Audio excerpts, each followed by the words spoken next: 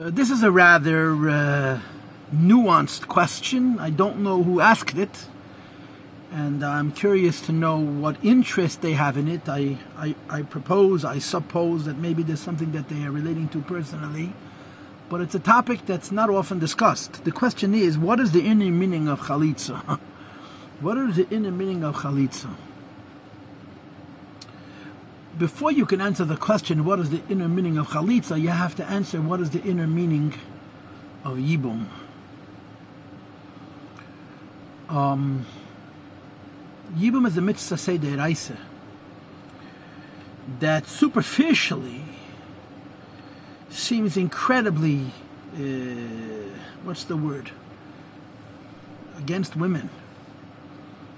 It's a mitzvah, right? The law is that a man is not allowed to marry his brother's wife, even after he passes away.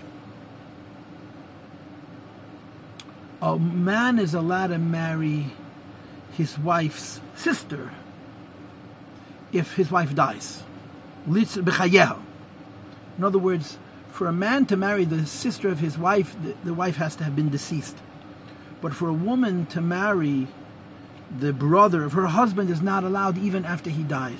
And it's Isser Mitzvah, it's a Kodesh. It's a big Aveda. But sometimes this Aveda becomes a mitzvah. And that's why Yibum is so tricky. Because Yibum is taking a circumstance, which is marrying the wife of your brother, which is a terrible Aveda, and turning it around and making it a mitzvah if there are no children from the union, from the marriage, right? Or if the husband has no children from any marriage. That's why Masechta Yevamos is so complicated, because it's a mitzvah that if you make the slightest mistake, it's an Aveda. On the other hand, if it's not an Aveda, then there's a mitzvah to do Yibum. Now, what kind of mitzvah is this? A man dies, he has no children, and his brother has to marry his wife. And the standard answer is Gilgulim. It's a Kabbalistic idea. I don't know if there's an explanation less than that in Torah. Now, understand that it says in Sfarim, I looked it up in the Rambam, that Yibum is an ancient practice, meaning to say that before the Torah was given, people practiced Yibum. Now, when we say that before the Torah was given, people practiced Yibum, and when the Torah was given, we continue to practice Yibum, you must understand what that means. It means that there was a wisdom, there was a knowledge, which traces itself back to Adam Rishon, that existed in the ancient world, which isn't just people creating nonsensical laws, but they're rooted in the wisdom of the creation itself. In other words, we know that Adam Rishon studied Torah. We know that Noach studied Torah, and the Avos not only studied the Torah, but they practiced the mitzvahs. But it says in Sfarim, they knew it from the Kabbalah. They knew the mysticism, they knew the Soid, because they had very deep minds, and they're able to tap into Emes in whatever means, either through Chochmah or through Nevuah and Ruach HaKodesh, and they had this secret wisdom. This secret wisdom was the basis for ancient practices, like the Rambam also writes about marriage, that Kaidem Matan Teira Adam Pegesh Isha V'Shuk, Ratzahu V'Hi, and so forth. And we hold that the laws of marriage that are in the Torah are based on the laws of marriage from before. Not because we're holding on to ancient practices, but because these ancient practices are part of the chokhmah of the Eibishter that humankind had from the beginning of time, from Adam and Chava. And the same is true of Yibum. Yibum existed before Matan Torah, so the Rambam writes in Meir Nevuchim, and that it was maintained. In Perek Mem Tesef Chel Gimel, it was held on to. The reason they had the practice of Yibum Koydem Matan Torah, because they tapped into the spirit of the creation, which is Emes, Al Pi Torah, the Eibishter, and the idea of Yibum is a part of that. Why? Because of Gilgal Neshamas. This is brought in all the Rishonim that are based on Kabbalah, and of course the source of Gilgal Neshamas and Torah is in Pashas Vayeshev, with the story of Yehuda and Tamar, where you have the occasion of Yibum, and then of course again it's repeated in Pashas Kiseitzei, where the Pasha of Yibum is found. And the idea is that two brothers are Beza Nafim and Ashedish. They're two branches from the same root. And if they're Beza Nafim and Ashedish, biologically they're Beza Nafim and Ashedish in their neshama. There's a relatedness between the neshama of two brothers. And of course we know that every neshama is zocher and nekeva. Every soul is male and female. They're a unit. They're one soul divided up into two that rejoin. So if a brother passes away without any children, the concept of Yibum, the theoretical concept of Yibum is that his wife, the wife of the deceased brother, has a soul relationship with the brothers of that deceased because the two male souls have a connection. Now there's something you have to understand about Gilgulim.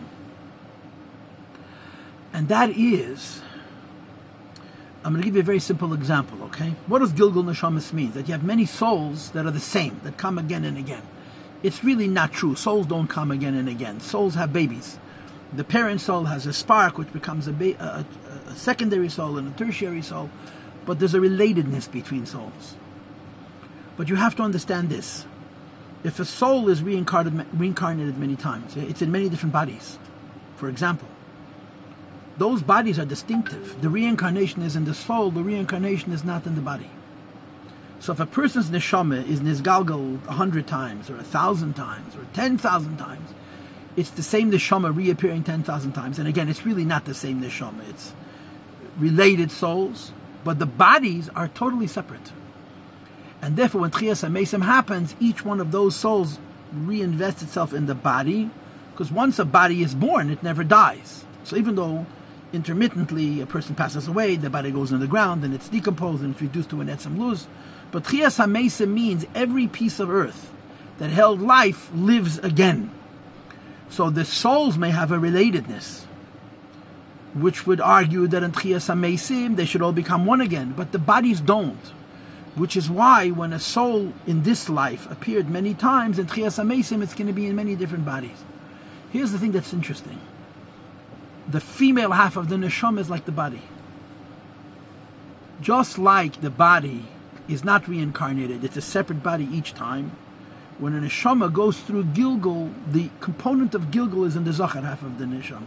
The Nekeva half of the neshama, and each Gilgul is different, is new. So, Reuven dies without children. Shimon marries Reuven's wife. Why? Shimon, the wife of Reuven, is the other half of Reuven. But the wife of Reuven, the other half of Reuven, is not connected to the source of what Reuven is connected to, because each time a female half of a soul emerges, it's a new thing, just like the body. So you don't have to concern yourself with that neshama's connection to earlier incarnations. So that's why the brother, who's a different neshama but related in a less direct way, can then complete the purpose of this neshama by marrying the wife. But we don't do Yibum nowadays, certainly amongst Ashkenazim, because it's practically impossible for a man to marry the wife of his brother, because it's a mitzvah, not because they find that they're compatible. Requires incredibly special people, pure people, virtuous people, principled people. Otherwise, it's doomed to fail. We don't do Yibum, we do Chalitza. And of course, the mitzvah of Chalitza is that she removes his shoe when she spits, and she says, Kocha Yasel Isha Shel Yivnes Beis Achiv, and all the people had to say 3 times Beis Chalutz Hanoah.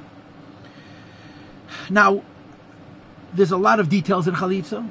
I'm just going to mention the fact about the shoe, right? The shoe on the foot is like a body on a soul. Think about it. The clothing we wear are a body to our body, just like our body is a body to our soul. So there's a relation between a soul and a body. That in mysticism, this is the relation between a man and a woman.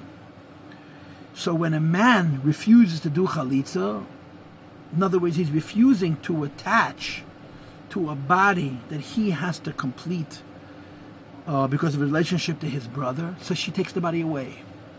And that's the symbolism of taking the shoe off. Why the shoe? Because the shoe is the very bottom of the person, because this has a relationship with the children that they would bring into the world. The bottom of the person, the foot, is the source of what's going to come next, which are the children. So she removes his shoe, symbolizing that because he is refusing to complete a body mystically, that he has a mystical relationship with, therefore she takes the body off. Now the other aspects about spitting and saying kocha ya'asal ish asher lo yivne is based achev. Each one of those things also has significance, also has meaning, but I don't know it with a source. I'm just going to get the spitting. I'm going to mention that the spit has to do with speech. You cannot speak without saliva, right? When a person has no moisture in his mouth, he becomes hoarse, which is called nichar groini, which is also a concept which is explained in Kabbalah, that if there's no moisture in your mouth and there's an inability to speak, it represents that there's a lack of transmission from a higher generation to a lower generation. So the significance of spitting, I'm suggesting, is to remove a necessary component of speech. And speech also has to do with procreation. The Eibishter created the world with speech. And in order for the words to come out clear, it's not enough that you have vocal cords and that you have ear, you also have to have moisture. So her spitting is symbolizing that there is a need to complete a body, which is represented by the shoe, by joining it with a related soul. And when one refuses to do that, you take that shoe away, you take that boot away, and you spit to connote that the power of speech, which is also associated with creation, and therefore the procreation is compromised. And then the third aspect is that she says kocha yasal ish, and everybody speaks based Chalitza. Now we'll save that for a different time. I just want to say that when someone asks a question like this, I have to answer it directly. I can't beat around the bush. These ideas may appear to some people to be very sexist, very against women. And I don't have time to make the long apology and to give all the gentle background that would accommodate that.